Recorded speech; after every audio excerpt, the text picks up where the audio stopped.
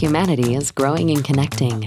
Tomorrow's world needs more energy from more places. But to find our net zero future, we must overcome the natural constraints of many new energy sources. This is the Energy Transition Solutions Podcast, where we look at the energy challenges of modern life and the innovators finding solutions. Join us for a low-carbon, high-energy conversation with your host, Joe Batir. The views of the host are his own and should not be viewed as those of any business, corporation, or government entity.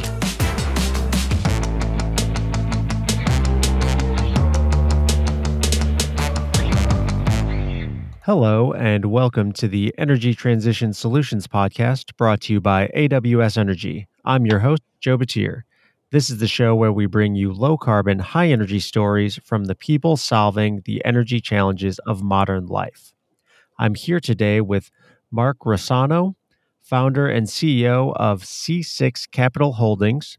C6 Capital Holdings is an investment group out of New York that examines the market to find non-traditional investment opportunities, one of which that was recently announced was 3 electric power plants. Right now, my geologist interpretation of investing is that green is good for business. So I'm curious to hear what a real investment expert has to say. Mark, thank you for joining me today on the podcast.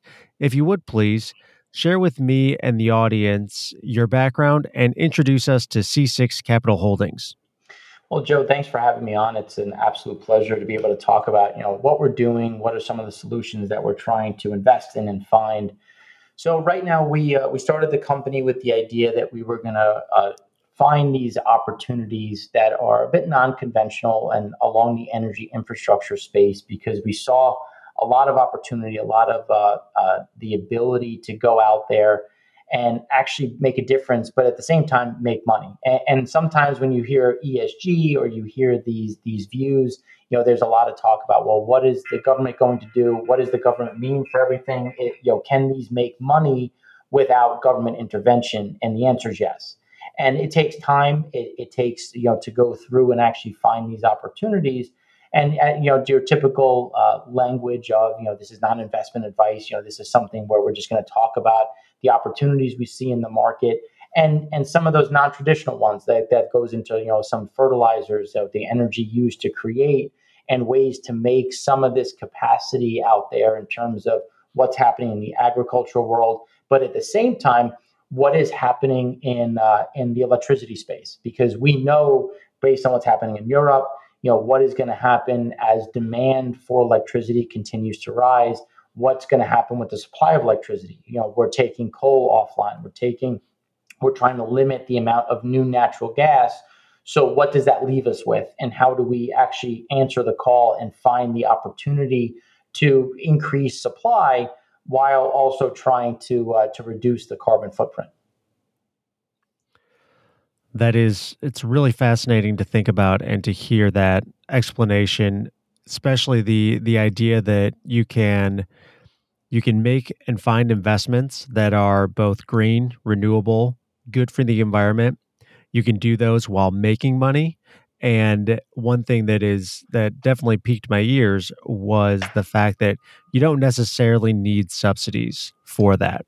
Those are all things I think I want to touch on each of those points. I also want to point out that you are the first institutional investor type that I've had on the show. And as I said, my understanding of investments is very, very low. So I was hoping that you could explain a little bit more about the landscape of investing. What is private equity versus what you do versus what a bank does when you go for a loan? So one of the things that we're looking to do is we're trying to take money from institutional investors, family offices, high net worth individuals, and create a return. So what is the hurdle rate that we're looking for?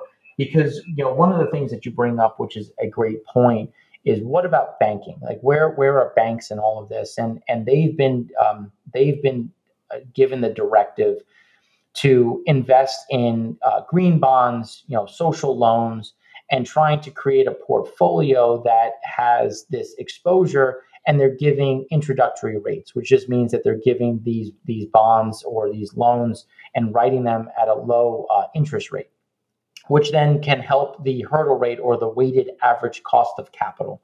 So, how much is it going to cost me to build this facility? And so, let's just, for this example, let's just use hydro. So, right now, a lot of these hydro plants that we're looking at are already built. So, there are things that are there that have been in the water since the late 1800s, early 1900s, depending on where they are. Some of them as early, or I should say, as late as the 1970s, but they're pre-existing structures. So there's because what was the U.S. founded on? But it was water power. When you look at paper mills, when you look at textiles, especially in the Northeast. So you have these assets that have been upgraded, they've been maintained to a certain point, and now there's an opportunity to come in and purchase them at a fairly strong valuation. But that is the key piece: is what is the valuation? What are we looking to buy this all at, and what is going to be the return going forward? Because if you're investing in private equity and I'm taking your money and I'm not giving you any type of return for the first 5 years, I have to make sure that this is going to be worth your while, because there's an opportunity cost with you locking up your money with me for an extended period of time. So this is something that we're looking at, and we're taking these assets, and we have a partner who has a proven track record of increasing the electricity output by 10 to 20%. And you might say, well, how do you do that? Well, a lot of these assets have been upgraded. It's in the 70s and 80s, and then they really haven't had much done to them. And what have we done over the time? Like you talk about, the show sponsored by AWS. AWS has sensors that you can purchase. You literally put the sensors on the machine. You then put the IP into the cloud, and it just looks at vibration, and it's just measuring vibration and calculating it. And now you can have your engineer go in and say, okay, if the vibration falls out of this wheelhouse of, this is the allotted limit. If it falls outside of that, alert me. And then each sensor is going to alert something differently. They're not going to all go off, but one specific one. So then you can identify what the problem is. This can help with maintenance, because over time you're going to collect a lot of data, and you can streamline your maintenance schedule. There's also the ability to have automated gates, because what does a hydro plant need but the gate, which keeps the water from coming in or coming into the turbine? So as the water levels rise, you want to lift the gate, and if the water levels fall, you want to drop it down. Now, in the past, there was literally a guy that would go out, kind of eyeball where the water's level was, and then move the gate. So at 2 a.m. when a rainstorm comes through, it's highly unlikely that guy's going to wake up, go outside, and try to adjust things. So that means you have a sensor, you have an automated motor, and these are these little pieces that you can increase the throughput. Now we have the working capital to do that, where when you look at the banking sector at this point, you've had a lot of regional banks get consolidated and bought up by bigger regional banks. So their risk profile has changed, and they really don't want to be the front-facing side, or they don't have the investment arm that they used to, and they want to enable someone like us to come in. We would then have the initial equity, and then we would create leverage by borrowing from that bank. We would be the operator, we would be the investor, making sure that this is going the way it's supposed to, and they would write a bond or a loan towards us. We would put the asset up as collateral, and that would allow us to trade with a little bit more leverage that we could then turn around and buy additional assets with.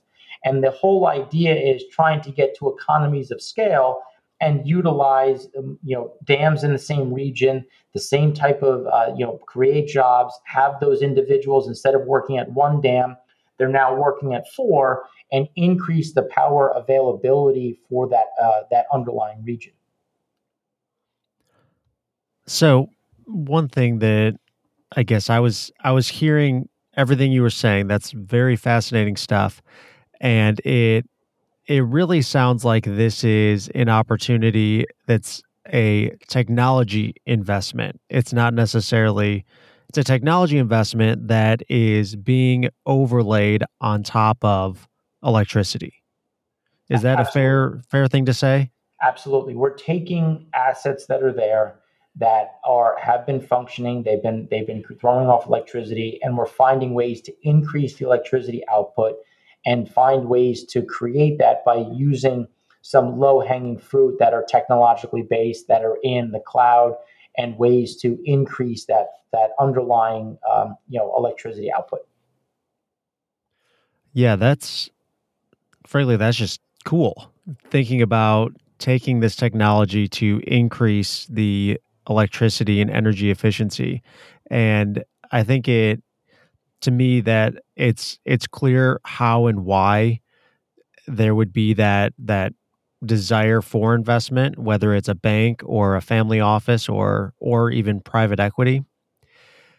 When it I guess the what you were saying with having to leverage the funding to me is more of a risk profile idea, and you mentioned risk profile. Why is something like this not fundable directly from a bank? So a bank is not is going to have a very specific risk parameters. So they, think about the mortgage, right? So that bank is going to write a mortgage on that specific house. So that they're going to look at one asset, one mortgage, one house. They're then going to sell that to someone else who's going to create the mortgage backed security, and they're going to bundle them together, and then they're going to sell them off into tranches. And we all know what happened with MBSs back in 07, 08. So they learned from that. They've looked at that and they've said, okay, well, I don't want to go out and buy up all of these dams. I don't want to go out and do this because I have to baby it. I have to make sure I have the operator. I have to create the holding company. I have to worry about the taxes, the legality. I have to ring fence one asset from another. Oh, and by the way, you also have to deal with FERC. So there's a lot of different moving pieces where they want to just come in. They want to trust a entity that's going to do it, which 65% of the U.S.'s hydro dams are owned by mom and pops or small companies. So they would rather deal with the mom and pop who could then say, they would borrow against it, or they would have a fund come in, such as ourselves, or a C corp, or a corporate entity that would come in and buy it, and then they would use their balance sheet, their lack of leverage to say, okay, I'm comfortable giving you money, and my money is going to be tied to that specific asset.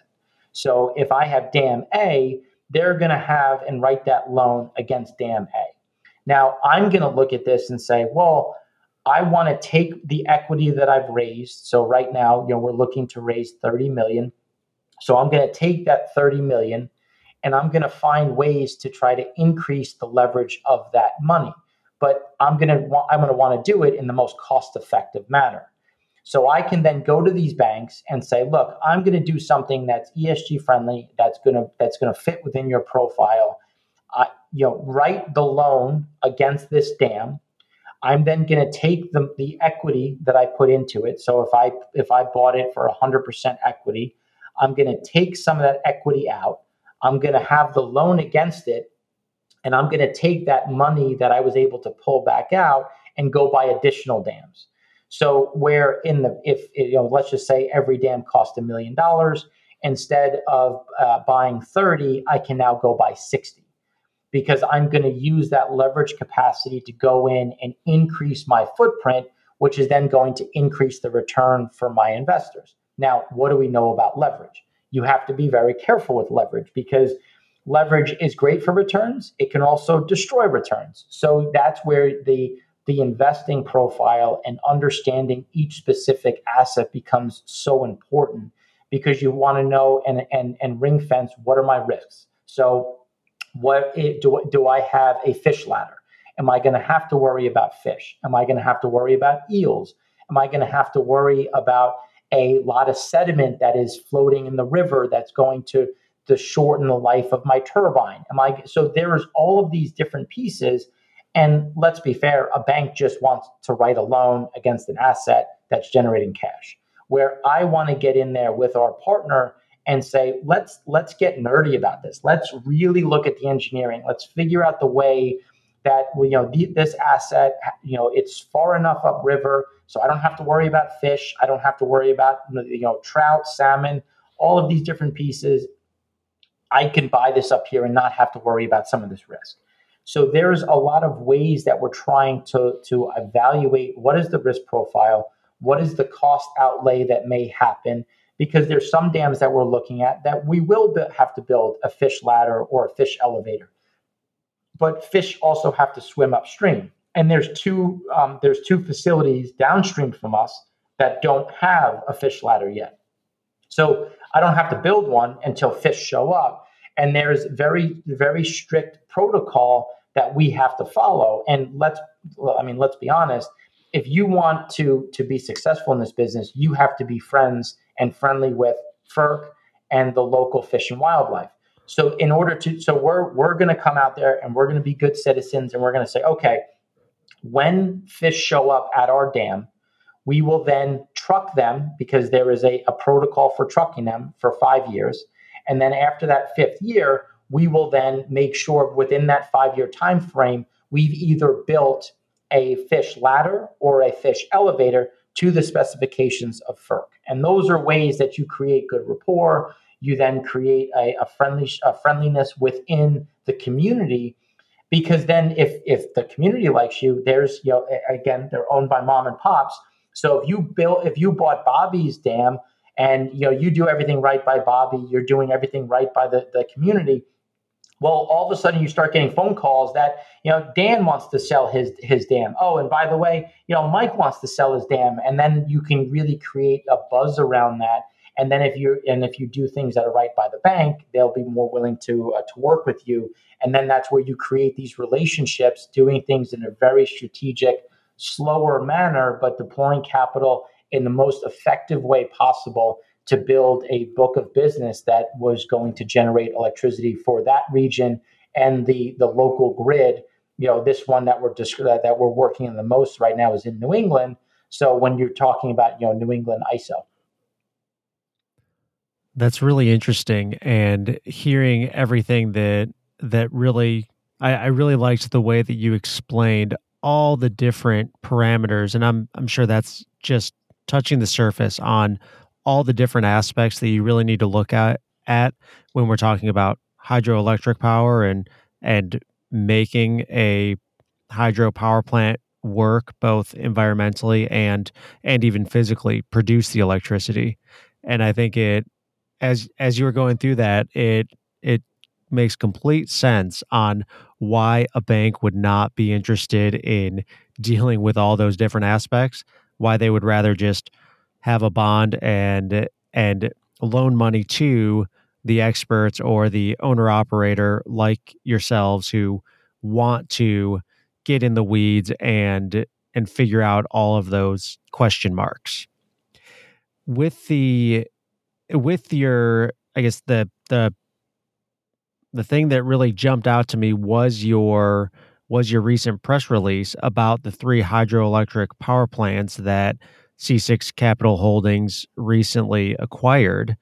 Can we talk a little bit more about that announcement and I guess the process that you go through when you are evaluating new dams to purchase and acquire?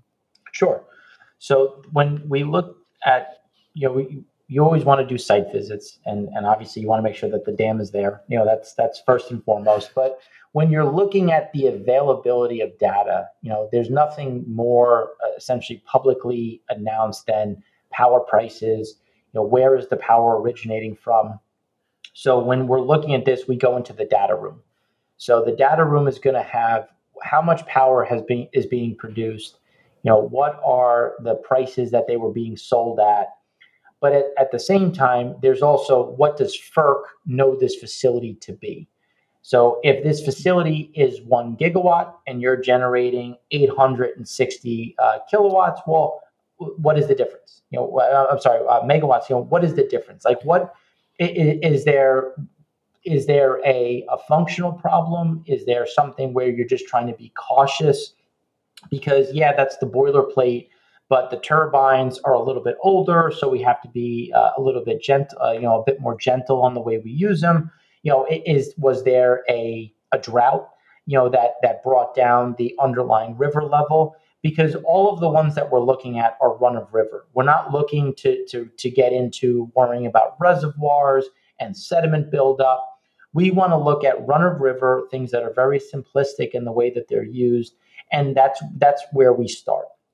So then we'll look at, okay, well, this dam is operating very close to specification, and this is great. Then when you look at the FERC license, there's going to be an age limit. So you have to get a new FERC license depending on the location you are every 25 or 40 years. Now, FERC, that doesn't mean that FERC doesn't show up. They're going to do spot checks. They're going to do surprise checks. They're going to have scheduled checks to make sure you're doing everything you said you were going to do. Now, they've also gotten a bit more, they've kind of updated their idea of, if this is a small facility, if you're a good citizen, you know what, let's not have this relicensing structure. So now you can get a FERC license that is exempt, which just means that you never have to get a new FERC license. It doesn't mean that FERC isn't coming to check. You don't have to provide sediment samples, water samples. It just means that they're not going to have to spend hundreds of thousands of dollars to evaluate us again. We're not going to have to spend that. So that eases some of the pressure. So you want to look at, is this FERC license about to expire? And if it is, can I get an exemption? So those are some pieces, because, well, again, some of these mom and pops, they don't know what a FERC license is because they inherited this dam and they don't really understand how to operate with FERC. I've been doing LNG, hydroelectric, essentially anything you can think of. I have dealt with FERC since my career began in the industry. So we understand the process and the nuances that go in it. So that adds some capacity. Then we look at, is there room for upgrade?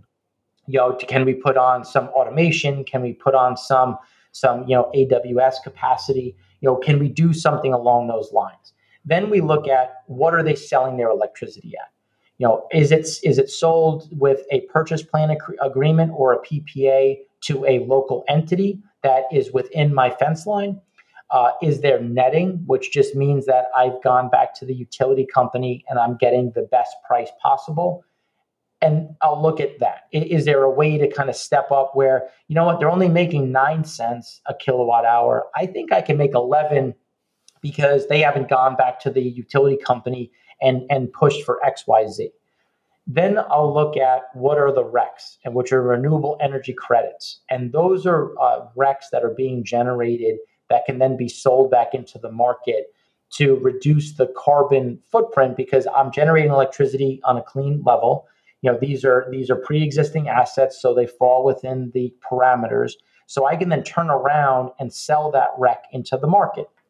Well, are the RECs being sold the right way? Are they being sold independently, or are they being sold through a broker?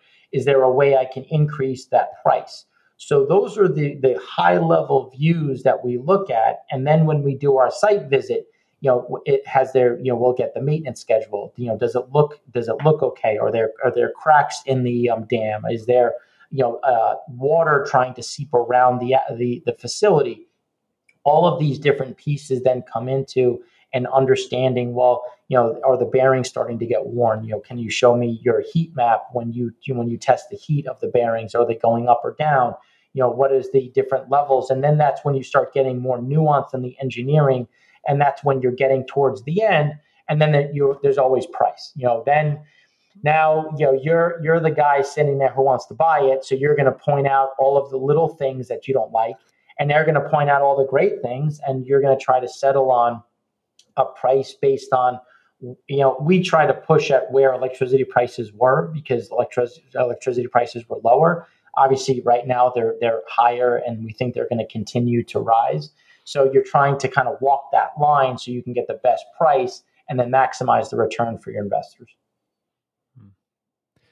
Yeah, thank you for walking us through that. I think there are a lot of different moving parts, and I think that that layout very similar to what we do in geothermal exploration. We go high level, looking at the big picture and slowly getting more and more into the nuance to ultimately figure out what the value is of that resource. I wanted to just quickly touch on two things. First, can you define FERC for us? Sure, it's I think it's the Federal Energy Regulatory Commission. Okay. Just in case anybody doesn't know, Yeah. FERC is the Federal Energy Regulatory Commission. And then when you say mom and pop size, what size are we actually looking at here?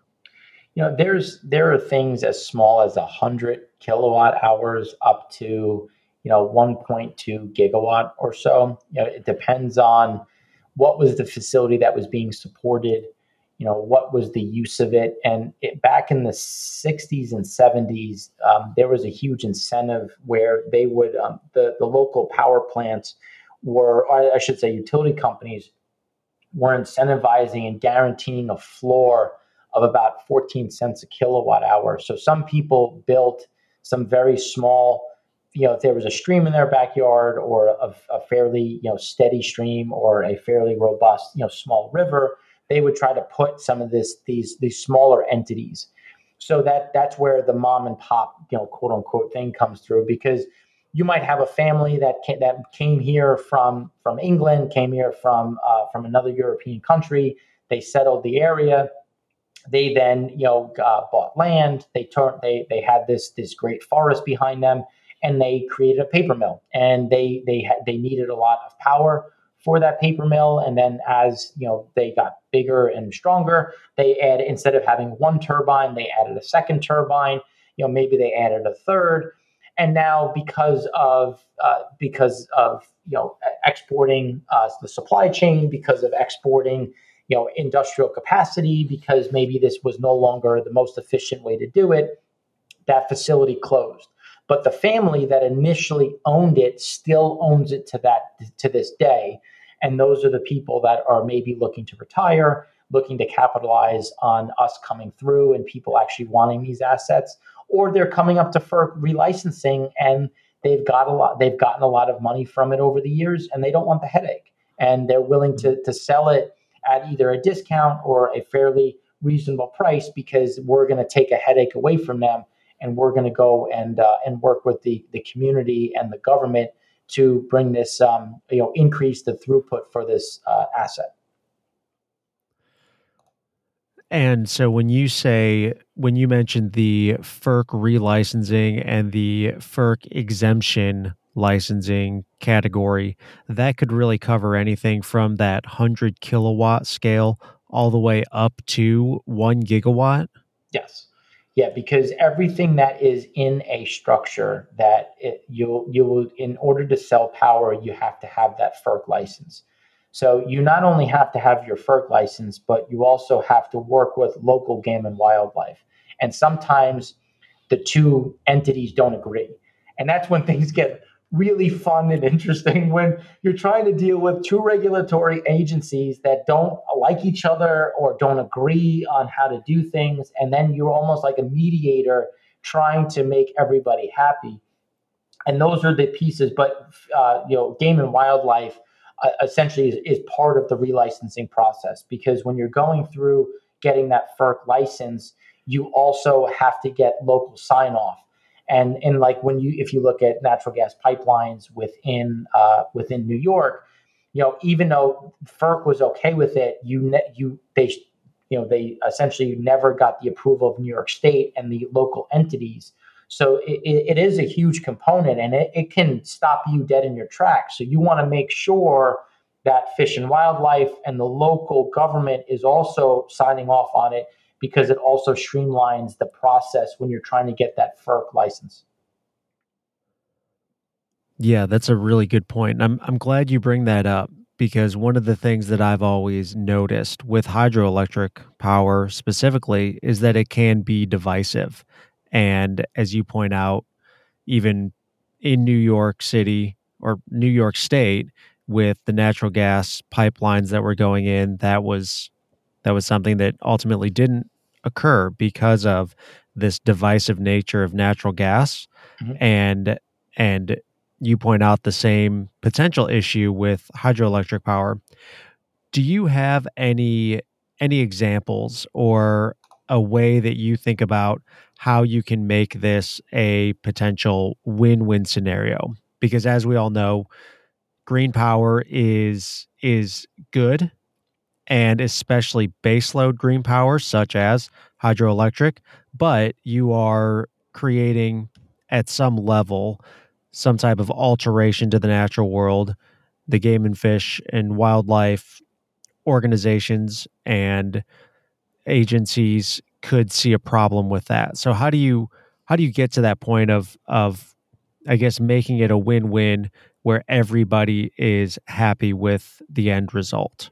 Sure. And it's a great question. And it's a great point when it's something that we're very sensitive to when we're looking at how to make everybody happy. And so because these are older assets, there's been a sediment buildup to some degree behind them. And because of the way we did business and industrialization throughout the last 150 some odd years, we weren't very good stewards of the environment. And so things ended up in the rivers, in the streams. But over time, as we cleaned up our practices, they have gotten buried beneath the sediment. And then better sediment has built over it. And then ecosystems have built on top of that.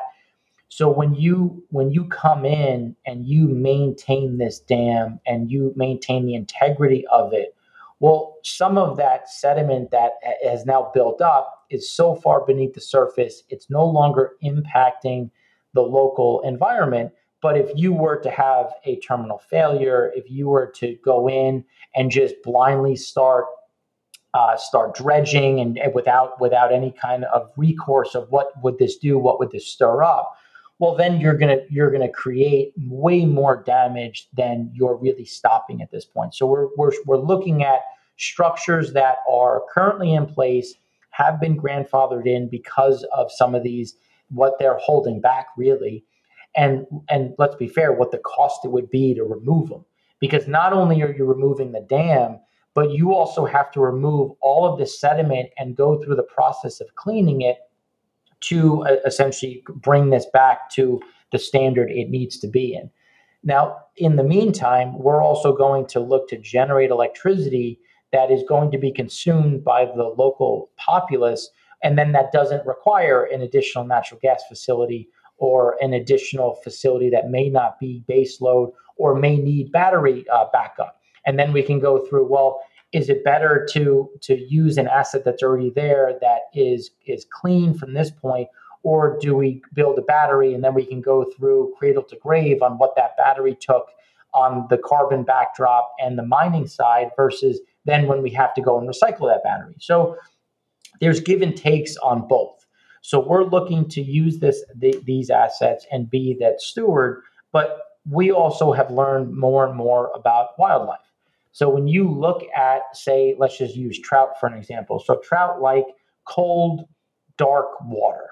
So what can we do? Well, this dam is also creating some backlog behind it. So we can then say, look, we're going to put this flashing, and flashing is just essentially flaps that stand up on the top of the dam, and they have special PSI graded failure. And the PSI graded failure is to avoid any type of flooding behind it. So an example is if you have a massive rainstorm and all of a sudden the water's rising. Well, there is a PSI level where the pressure against this piece of metal increases to a point that it instantly fails and it alleviates this water behind it. Now, why is that a positive? Well, one, we can increase the electricity throughput because we're going to increase some of the depth behind us. But you have to be very careful when you do that, because are we going to starve too much water downstream, and are we going to create a backlog upstream? But if you do it right, which is doing consistent testing on water levels, bacteria levels, making sure that there's a natural flow of water, and essentially just maintaining the fluidity of the ecosystem, you can then behind the stream increase the water level, which has been proven to actually increase trout population, to increase the ecosystem that has traditionally liked a darker, colder river stream that then propagates more upstream and not just downstream. But you have to do it within reason, and that's why you work closely with both FERC, who's going to look at the whole piece, and the Fish and Wildlife, who's going to say, look, if we increase this depth, we would be happy to maintain and track a fish population, and we could build a little beach or a little picnic area over here because the water would be a little bit deeper. It could be a nice spot for the community, and those are different types of negotiations that you have that tries to make everybody happy while at the same time also increasing our electricity throughput. Yeah, that's really makes total sense, and I like the way that you put it and think about it, walking through really looking at how everybody can win in that situation, making making more of a community atmosphere, somewhere where people can go and enjoy nature, also making a better environment than the current state of the dam location. And I think it something that I didn't realize is and didn't think through is that sediment buildup and how you really have potentially pollution from the Industrial Revolution or from the building of the United States at the base of these dams, since some of them have been around since the early industrialization of the US. and and now removing that would be, for lack of a better term, a very large headache. Right. And it'd be a large headache, a costly headache, and then you're also removing power generation. So then the question is, Mhm. how are you going to replace that additional power you're taking off? And is there a win-win there where I can still generate power while still being kind to the environment and helpful on that front? Yep, yep. So just out of curiosity, as you are looking through these projects, it's sounds like you're primarily looking to be an owner operator of these dams.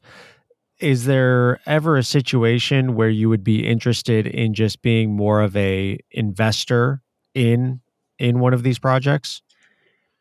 So the short answer is yes, but the long answer is we would always want to be the operator. So we would co-invest with individuals, especially as the assets get bigger.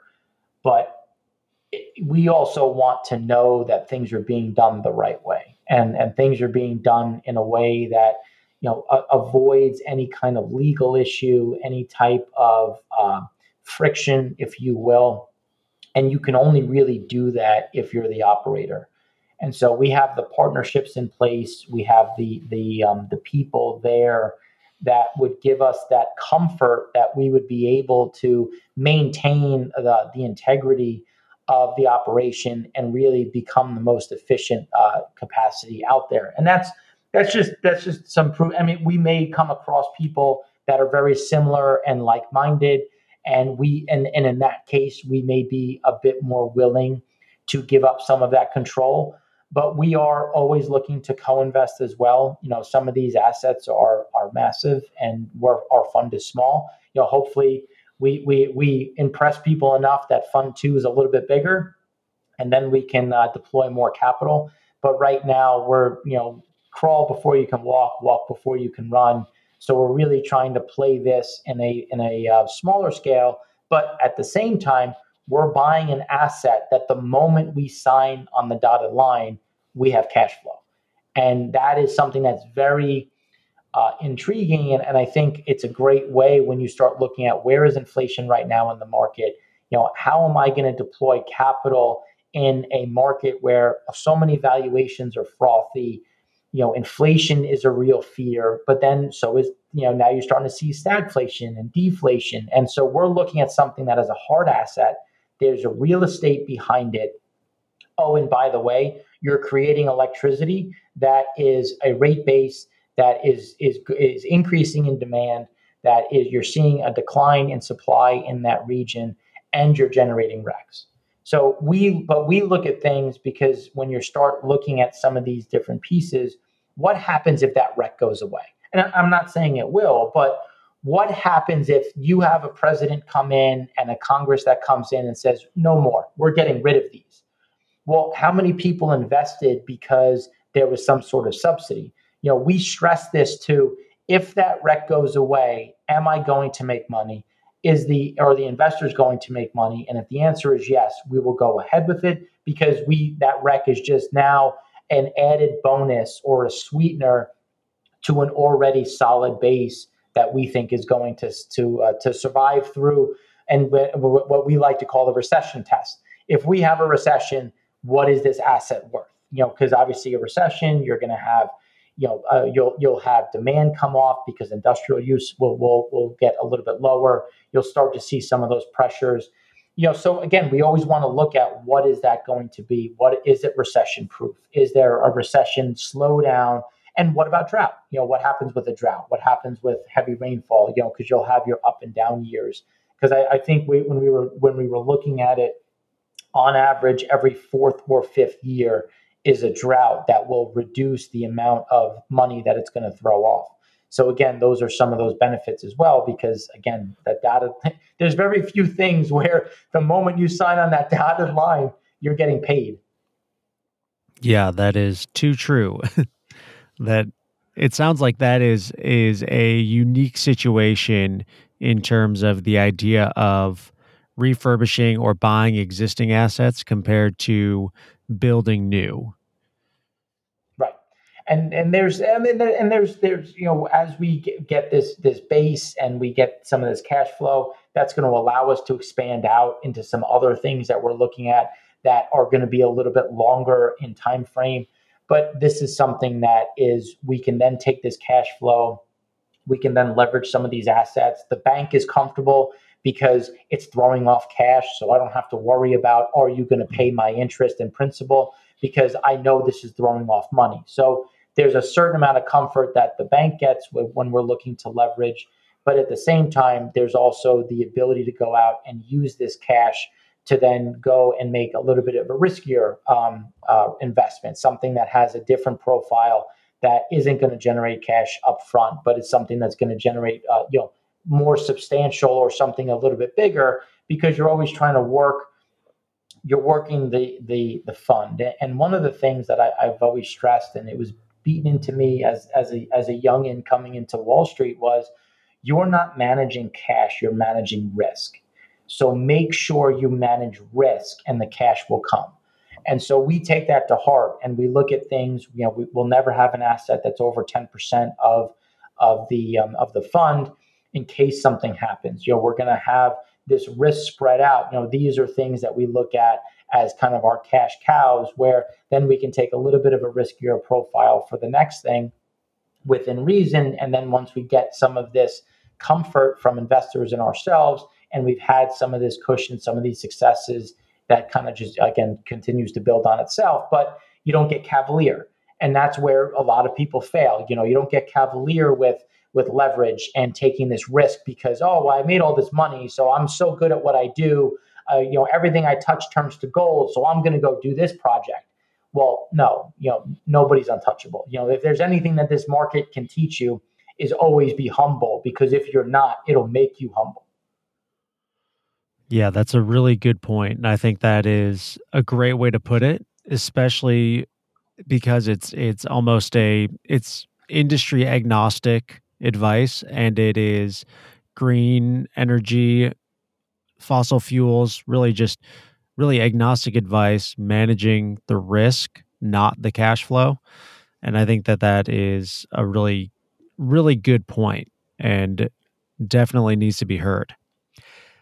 I think the one thing that I've wondered about as we've been talking is as you talk about renewable energy credits and somehow monetizing the carbon savings or the greenhouse gas emission savings, is there a way that when you talk about these hydroelectric dams and really the refurbishing of them and increasing the output, how are you quantifying, and what is the quantification of how much CO2 you're pulling, you're reducing by this process? So they recognize it by kilowatt hour. So for every 1 kilowatt hour we're generating using this facility, it generates one rec, because they're showing that you're doing this in a green way, you're doing this in a way that is reducing carbon, because without you, it would be generated by, let's just say natural gas. So off of that, you generate one rec. Now it's very clear in terms of what the structure is. Like, if we were to build a brand new dam, you would have to meet very specific protocols to generate that rec. So that's some things that you're always looking at as well. What is the specification? How do we get approval from the state and the government and the federal government that we're going to generate this in a clean manner? And then it's tied specifically to your meter. So those are things that allow us to be a bit more it creates an advantage, especially if we're looking to increase throughput, because by increasing throughput, by not introducing carbon into the mix, you're going to naturally increase your recs as well. Now, some of the hindrances, which is something that is constantly being addressed, is where can they be sold. So as you brought up the 3 dams that we just purchased, there's reciprocity between Connecticut, Massachusetts, and Rhode Island. So that just provides opportunity, because they're going to share, and we're going to try to find the highest bidder. But at the same time, it increases the pool that somebody in Massachusetts can get from, or for a biopharmaceutical company that's operating there, or in Rhode Island, where some other areas still have it within their state borders. So one of the things that we do think is going to happen over time is that you're going to get a much bigger and bigger pool of assets, because they're going to want states to open up, and they're going to want to create a bit more opportunity, but they'll have to be, because is New Hampshire going to require as many as Massachusetts? Well, no, but if New Hampshire keeps it locked within their state, that'll keep the price low for their industrial capacity versus what is happening in Massachusetts. So there's going to be some stealth negotiations, if you will, or some backroom deals to say, well, if you allow my state, aka Massachusetts, to tap into your recs, we will then have more trade or something else that will be an incentivizer into New Hampshire. So those are little things that are happening now to try to increase the carbon trade, the carbon pool, to reduce the footprint, and to try to leverage some of these assets. So those are some of the little nuances when you're looking at these pieces of, well, who can I sell these recs to? Massachusetts, depending on where you are, has a fairly robust industrial sector, depending on what part of the state you're in. And there's opportunity within that. And those are things that we're looking to drum up. And we have someone that would be selling them on our behalf versus using a broker, because brokers take 15%. But at the same time, you might have a facility nearby that says, hey, I need X amount of recs per year, and I'll pay you a little bit of a premium as long as you guarantee me X every year for the next 10 years. And those are things that we would also look to leverage to not only increase our return, but also get a certain amount of comfort that we don't have to worry about going out and selling this. And then that also makes the bank happy, because now you have guaranteed cash flow with a purchase plan agreement that we can then use to leverage. So there's different ways that we're looking at how are these recs generated, and then how can we actually sell them into the market to make an impact both regionally, but also can we become part of a solution of, well, maybe there should be something national or something a bit broader to increase the ability to spread out. And again, that's a little selfish because we want the highest price, but also there's a certain amount of, well, how can we be good stewards? And I think this is a good example. Yeah. Yeah. Thank you for explaining that and kind of bringing that full circle. One one more question that on dams, and then we're going to move on. Right now, it seems that there is a trend of dam removal. A lot of this seems to be taking place in the Northwest. Not necessarily. I haven't seen anything from the New England region, but have seen pretty large articles and large announcements of dams and the removal process starting to be, I guess, started in the upper Northwest. And my question behind this is, do you think we're going to see any new hydroelectric dams built in the US as part of the green energy push? Or is it really going to be focused on refurbishing and potentially slowly decommissioning a lot of these large hydroelectric projects? It's a great question, and it's one of the reasons why we're so cautious on what states are we operating in, what kind of asset are we getting ourselves involved with. So when you take the Pacific Northwest as an example, they did things wrong, and I say that, and this is actually because I was so involved in that. I actually didn't like hydropower for a very long time because there were things that were done that didn't really appreciate the long term impacts. So when you look at salmon, the view was that, well, they'll just restructure their mating habits. They don't have to come as far upstream, so we don't need fish ladders. So then all of a sudden you saw a huge like the salmon population got utterly decimated, and then all of a sudden they started inputting ladders, and that increased the salmon population. So there was kind of the wrong way to do things from the outset. Then you have obviously climate shifts, weather shifts, and now you have a bit more of a drought than you've had in previous years. So you start looking at, well, what is the cost of operating this?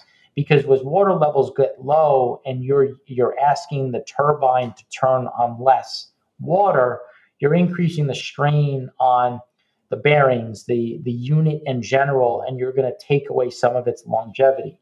Then a lot of them also used a reservoir setup, so storage. So think about energy storage in that regard.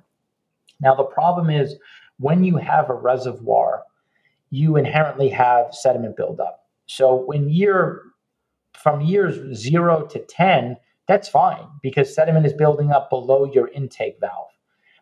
So now, as you get closer to your intake, the sediment's creeping higher and higher. And because a lot of these rivers are coming down from the mountains, they're coming down in ways that increase the sediment that is suspended in it. You've seen a very fast accumulation of sediment that is now approaching where your intake valve is or your intake gate is. So you have to go through the process of dredging.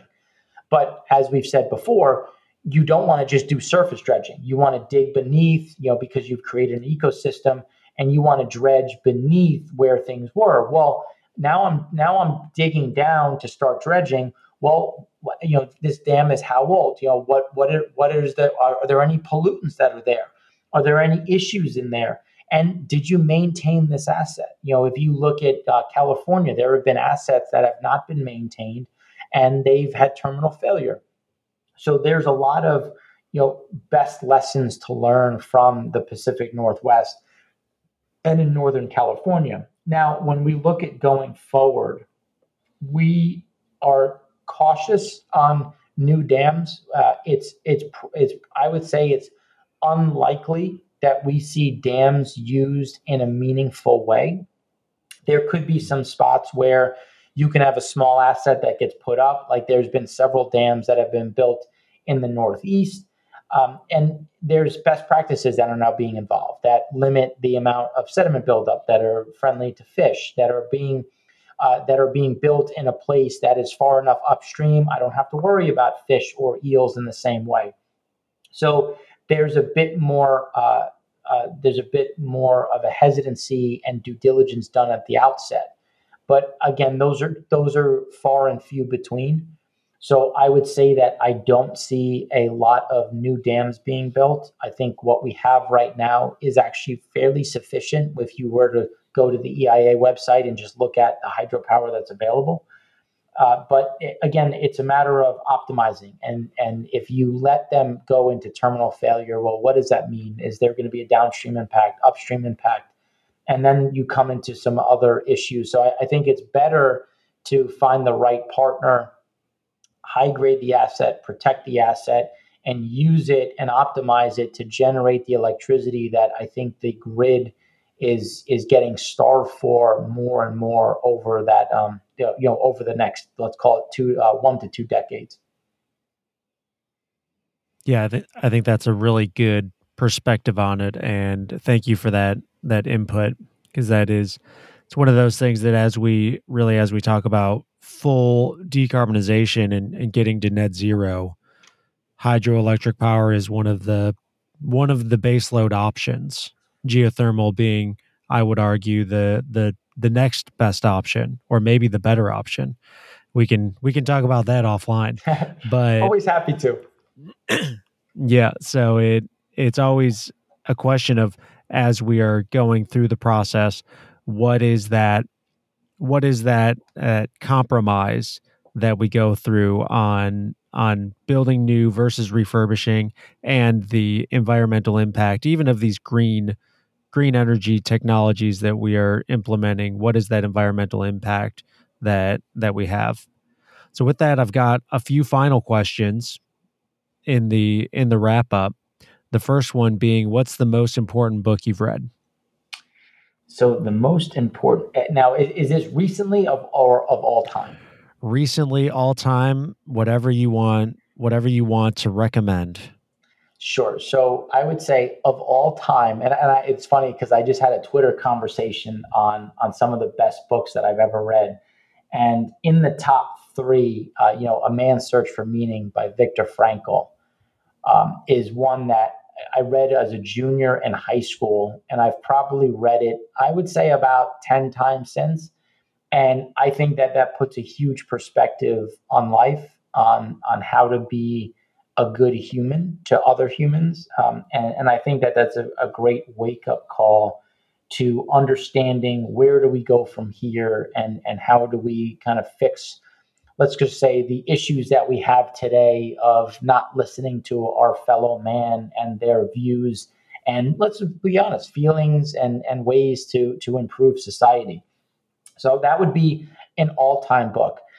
Recently, I just read, I didn't, it was The Prisoners of Geography. So it's the follow-on book, but Prisoners of Geography is one because I think we have to appreciate the tribal nature of each of the world, and how those tribes were formed, and how geography was a huge foundation behind that. And I think if you appreciate that, you can then understand some of the geopolitical strife that we currently have. And then combining that with Viktor Frankl's views of man, and finding that meaning, I think if you link the two, it becomes very powerful. Thank you for those. They all sound very interesting and very relevant and important for us to be reading.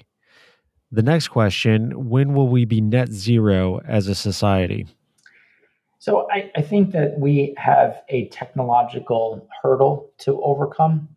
And when I look at technology and I look at what we've accomplished, I think that we are getting close to addressing that hurdle. Unfortunately, when you look at cheap money, when you look at instead of inventing, we've just created financial trades of buy back stock, increase debt, and really not focusing on R&D. You're going to get a little bit of that slowdown, which is going to be an impact. But I would say it's going to, carbon neutral will be past 2050. I don't think we'll be able to achieve it with the current technological footprint we have. There's a lot of really cool things that we're evaluating as potential investments that are at a not only just a lab scale, but also there's been test sites. So I think one of the biggest ones to look at is food and the way we grow food, the way we use waste, because we've abused our soil, and we have to find ways to rejuvenate it in order to really go through and address that. So I would say, 2075. Well, let's pick a round number. I unfortunately don't think we're anywhere close by 2050, and then this also gets into how much are we willing to accept nuclear as our as part of our footprint? Because I think if we can adopt that and get people comfortable with nuke, you could actually see that accelerate. But I just don't know if there's the political or really social wherewithal to do that at this point. Yeah. Yeah.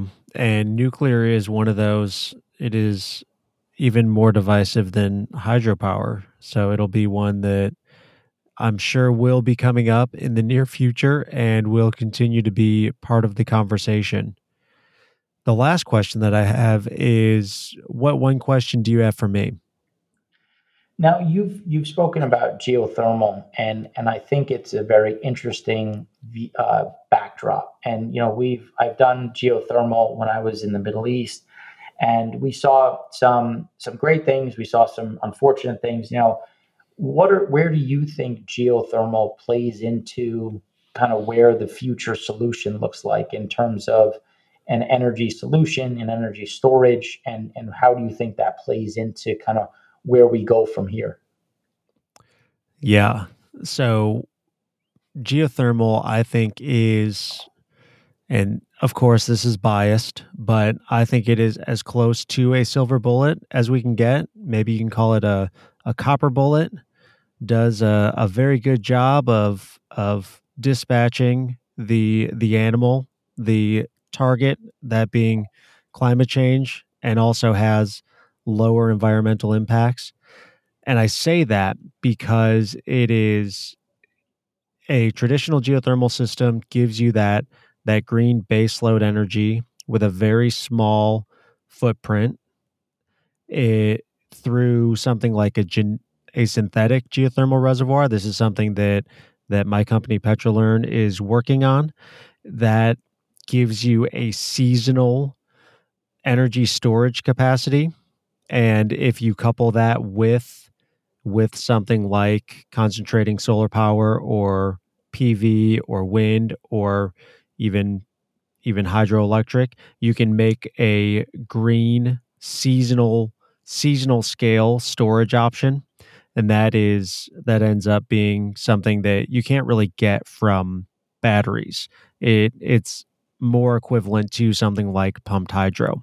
And then the other aspect that I'm sure you're aware of, being in the Northeast, is ground source heat pumps or geothermal heat pumps, which is a way to decarbonize central heating and cooling.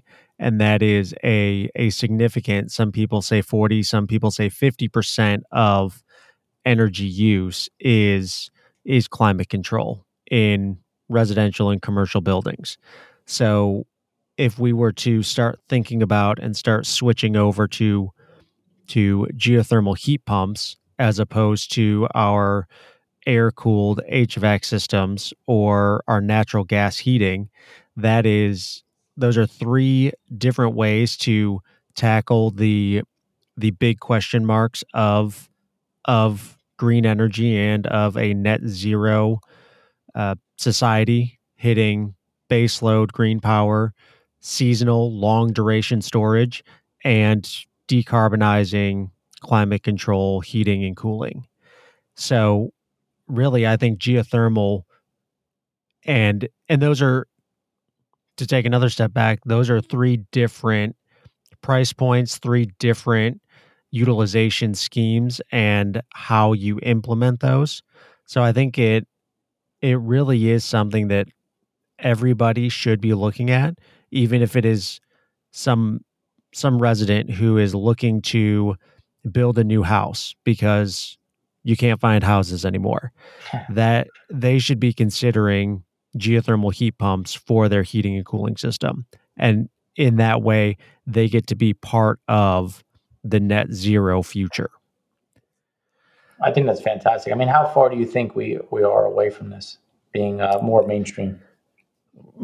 That's a good question. There are some technologies like the geothermal heat pumps that is known technology that is being implemented everywhere. It really is just it is it's something that just needs to really catch on. I think that could be mainstream within the next 5 years. Any new construction, any refurbishing of older houses and renovations, those could all be utilizing geothermal heat pumps. As far as large gigawatt scale geothermal power plants and gigawatt scale synthetic geothermal reservoirs for storage, those I think are a longer, maybe 10, maybe 15 years down the line, but there are active R&D projects, active field trials that could advance that to seeing a commercial plant within the next 5 years, or maybe even sooner. Okay. So I think there's a lot of it, as you point out, there is that technology gap, and with geothermal that requires field testing and that requires field trials and pilot projects. Right. And that's kind of the stage where we're at that needs that funding, that very early, still fairly high risk to go through that pilot stage to then become something that is more mainstream investable. Okay. Well, thank you for that. And then, yeah, just to sneak another one in, what books do you recommend? Ooh, what books do I recommend? I have not been as good at reading this past year as I should have been. So right now I am I am reading um I don't even remember the title, but that is the only book that I'm reading right now. Let me see if I can find it really quick. Sure. And while you're looking, when do you think we go carbon neutral? I think carbon neutral is it's going to be in the future. It's going to be, I would guess, 2075 to 2100. Okay. I I had one answer that I really liked, and this was coming from Bernie Carl. He is a geothermal pioneer up in Alaska, and he put it very clearly.